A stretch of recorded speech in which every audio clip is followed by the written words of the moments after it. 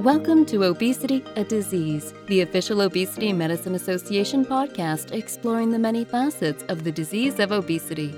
In this episode, OMA Chief Science Officer Dr. Harold Bays leads an article review with an industry expert. Obesity, a Disease podcast is brought to you by the Obesity Medicine Association, the clinical leader in obesity medicine.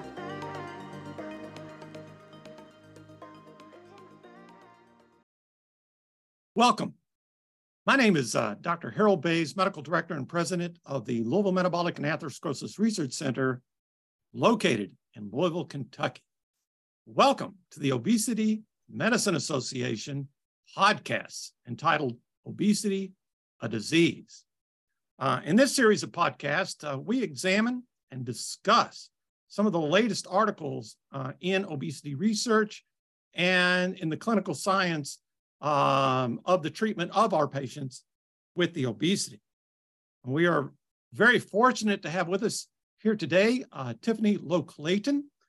She is co-author of a recent clinical practice statement that was put out by the Obesity Medicine Association entitled Obesity, Diabetes Mellitus, and Cardiometabolic Risk. And I think that's just so important for clinicians and obviously very important for our patients. So before we get started, Dr. Clayton, can you tell us a little bit about yourself and what it is that you do? Absolutely. And hello, Harold. Thank you for having me. So my name is, Dr. Tiffany Lowe-Clayton. I am a board certified family physician and also a diplomat of the American Board of Obesity Medicine. I currently practice in Raleigh, North Carolina. My practice is largely focused on non-surgical medical weight loss in patients. And I'm also an assistant professor and director of clinical education at Campbell University School of Osteopathic Medicine. So very happy to be here and have this important discussion with you today. Yes, and one of the other things I think people should know is you frequently served as a moderator for educational programs for the Obesity Medicine Association. And I think that's just so important to have that ability and that skill to translate clinical science into the clinical care of patients with obesity. So let's just get right into it. One of the things this article, it starts off and it talks about some of these newer therapies, which are so important because, as we all know, that particularly if you look at semi-younger folks, number one cause of death going to be cancer, but as people get older, the number one cause of death is cardiovascular disease, and obesity contributes to both of those. And the Obesity Medicine Association has clinical practice statements regarding these. And in recent years, so I'm a clinical trialist. I've been a principal investigator somewhere over 500 clinical trials and been doing this for over 30 years. And it's just remarkable the efficacy and I would say the safety of the newer drugs that are being developed, like the glucagon-like peptide-1 receptor agonists. And I would even say the sodium glucose transporter 2 inhibitors, the SGLT2 inhibitors, even though they're not used for weight reduction. But the improvement in cardiovascular disease outcomes with these agents is just really remarkable. And the ongoing cardiovascular studies, when we're evaluating specifically for obesity or the diabetes, would include oral semaglutide in patients with the type 2 diabetes mellitus. So that's the SOUL trial. Semaglutide 2.4 milligrams subcutaneous per week in patients with overweight and obesity, the SELECT trial. And then the tirzepatide in patients with type 2 diabetes mellitus. That's the SURPASS cardiovascular outcome study. And the tirzepatide in patients with obesity, and that's the SURMOUNT MMO study. And then you add on that the fact that a lot of folks are using metformin, which sort of questionable the robustness of the data in its reduction in cardiovascular disease. I think a lot of people use metformin in patients with the obesity. So I got like three specific questions here. Number one is, what is your just overall sense as a clinician about this advent of the of the GLP receptor agonist, the glucagon-1, the glucagon-like peptide-1 receptor agonist. What is your sense about how this has impacted treatment of patients with obesity? Well, I think it's a great question. I agree with you that with well over 2/3 of Americans either dealing with being overweight or having obesity, this is a major issue. And as you said earlier, we both know that as a person deals with obesity, it has a positive or direct correlation with cardiovascular disease, which we know is the most common reason for death in patients. And so when we think about treatment of being able to help patients who may have type 2 diabetes, and in particular, those patients who have obesity, it's very important to be able to treat patients for both, and to be able to ensure best outcomes for patients who both have type 2 diabetes and obesity. To that end, GLP-1s have been groundbreaking in the ability to do that. GLP-1s, as the studies are coming out, and as we know more of the studies, we're seeing that the data is clear that not only does it help to improve a patient's glycemic control and their hemoglobin A1C, but that many of the GLP-1 medications actually help patients achieve a moderate amount of weight loss. Now, as it relates to the trials that you mentioned, those are ongoing trials, and the hope is that we can get definitive explanations about it being able to also improve cardiovascular risk outcomes as well. But I do believe that GLP-1s are phenomenal medications to be able to use in patients with type 2 diabetes and obesity, and also are medications that are here to stay. Yeah, I would certainly agree with that. Not only are they here to stay, but I think they're going to set the standard for future anti-obesity drug therapy. I mean, you say that, when used for the diabetes, there's moderate weight reduction, but I would say when used for the obesity, particularly at the doses that are used for the obesity, many of our patients are having pretty significant reductions in body weight. There was a roundtable discussion that was published in Obesity Pillars, the journal of the Obesity Medicine Association, where we talked about, one of the unexpected challenges from these newer agents is some patients losing too much weight. And so, how do you deal with that? And because exactly what you said, because of the excitement about these newer classes of drugs, what I see is a great analogy, like back in the day when we were developing statins or some of the diabetes drugs or some of the blood pressure drugs. As I say, for example, statins. At the beginning, people weren't sure if they really help patients or if they were sufficiently safe, but now they're standards of care. Mm-hmm. Yeah. I'm wondering if that's where we're headed with the GLP-1 receptor agonists. So just like statins are standards of care, do you foresee a day in clinical practice where if we do have favorable cardiovascular disease outcomes, that GLP-1 receptor agonists will become standards of care, just like we currently have statins being acknowledged as standards of care? I can actually see that. I mean, when we think about GLP-1s in particular, it has so many benefits because GLP-1 medications, we know that it works to, delay gastric emptying, and that it works to, improve a patient's hunger signals as it relates to obesity. And it can work as a very powerful anorexic drug. But we also know that even as a endogenous hormone, GLP-1s are very, very powerful. Many of the drugs that are being, or many of the medications, GLP-1s that are being manufactured have been very homologous to natural GLP-1. And so these medications are very effective at mimicking what goes on in our bodies. And it also works as a dual agent. It works, in the gut, but it also works in the brain. And so it not only impacts hunger, but it can also impact craving as well, which can really impact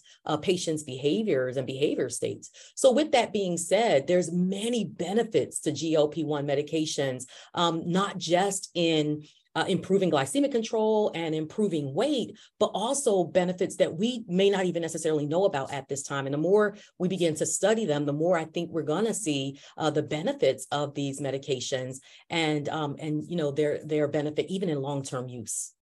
Well, yeah, I couldn't have said it better. I mean, it's just like when we were developing the early days of the lipid drugs, the diabetes drugs, and the hypertension drugs, the binary switch that took place, that go, no go decision was largely based upon when these prior lipid treatments and diabetes treatments and hypertension treatments went from improving metabolic parameters to reducing cardiovascular disease outcomes. So just as you said, if the ongoing cardiovascular disease outcomes studies demonstrate benefits, then I agree with you completely. I mean, I think these drugs go from being recommended to, just recommended to standards of care, and pushing that a little bit further.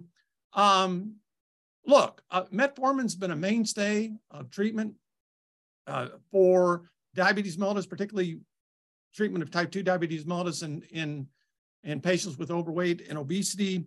I think there's a divergence of opinion of the robustness of the data showing that they reduce cardiovascular disease events. I happen to think metformin is still a really good treatment, although, like I said, you hear other people say that the evidence is sort of sketchy. Okay, it doesn't mean there's anything wrong with it.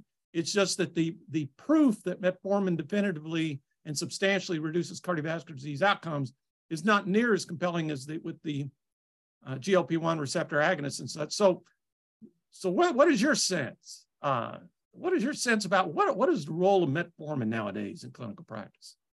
Well, I think metformin is a medication that has been around for many years, and we know that overall it's a very safe and efficacious medication, especially when we're talking about patients who may either have prediabetes and or diabetes. And I think in those patients that have prediabetes or diabetes, metformin is still very useful, and it's still a medication that we certainly need to have on board as long as the patient is able to tolerate the medication without any of the adverse side effects that I think we're all well aware of, and able to utilize the metformin along with the GLP-1 medications or SGLT2 inhibitors or any of the other medications that we're using for glycemic control, and even in patients who may not necessarily have diabetes, but who may have obesity, to be able to use it in addition to other medications that are already approved for weight loss, as metformin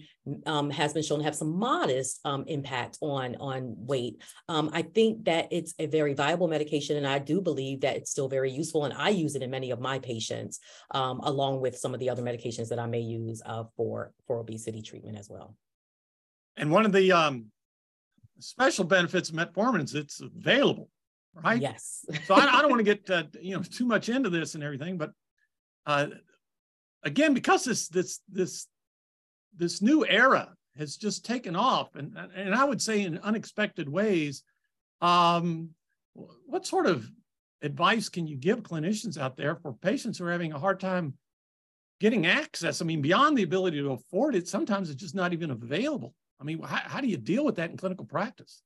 Yes, this is a big thing that we're seeing right now in clinics all across America. I know that this is a big issue, and it's a challenge, but it also speaks to the effectiveness of GLP-1 medications in particular.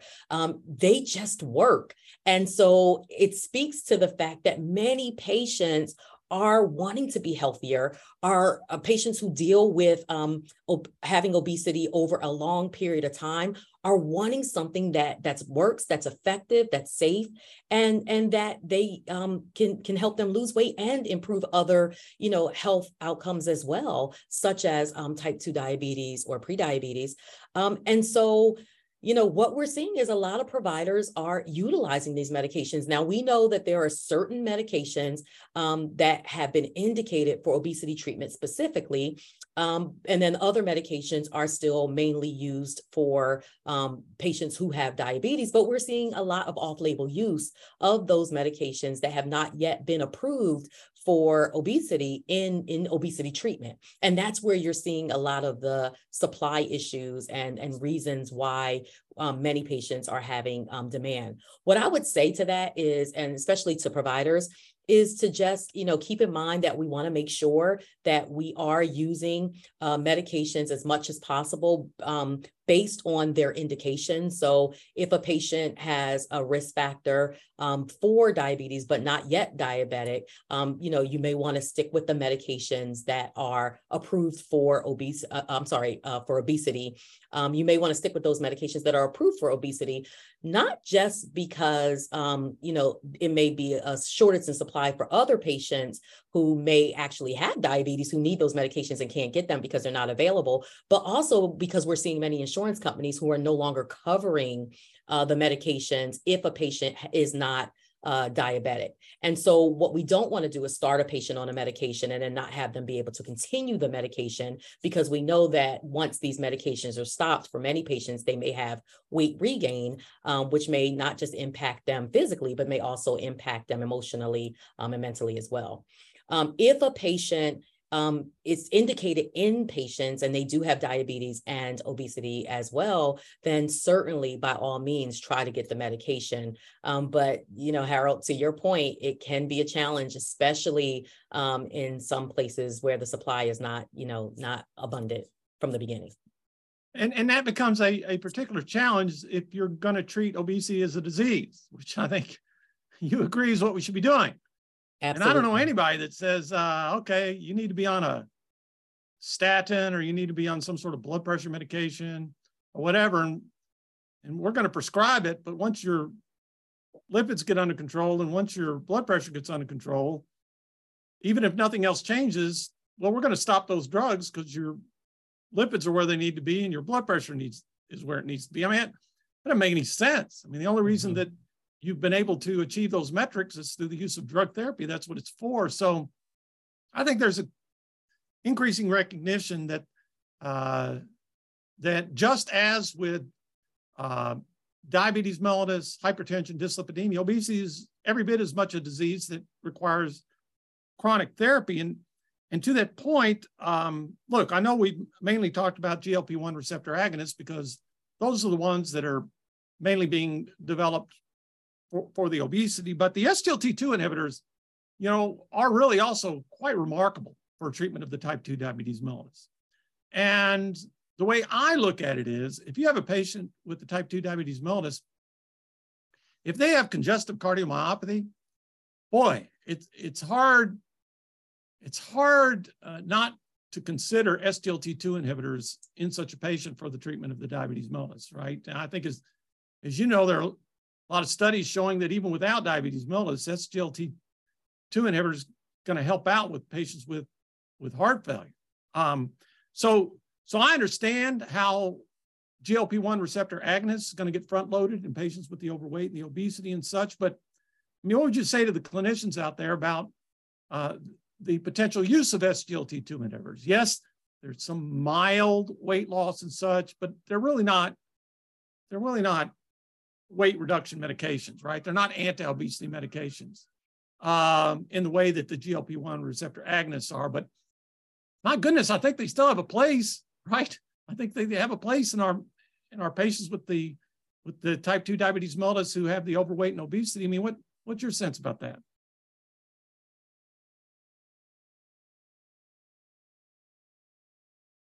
I agree. I agree that there's definitely a place for them. And we know that the cardiovascular risk benefits are improved in patients who use SGLT2 inhibitors.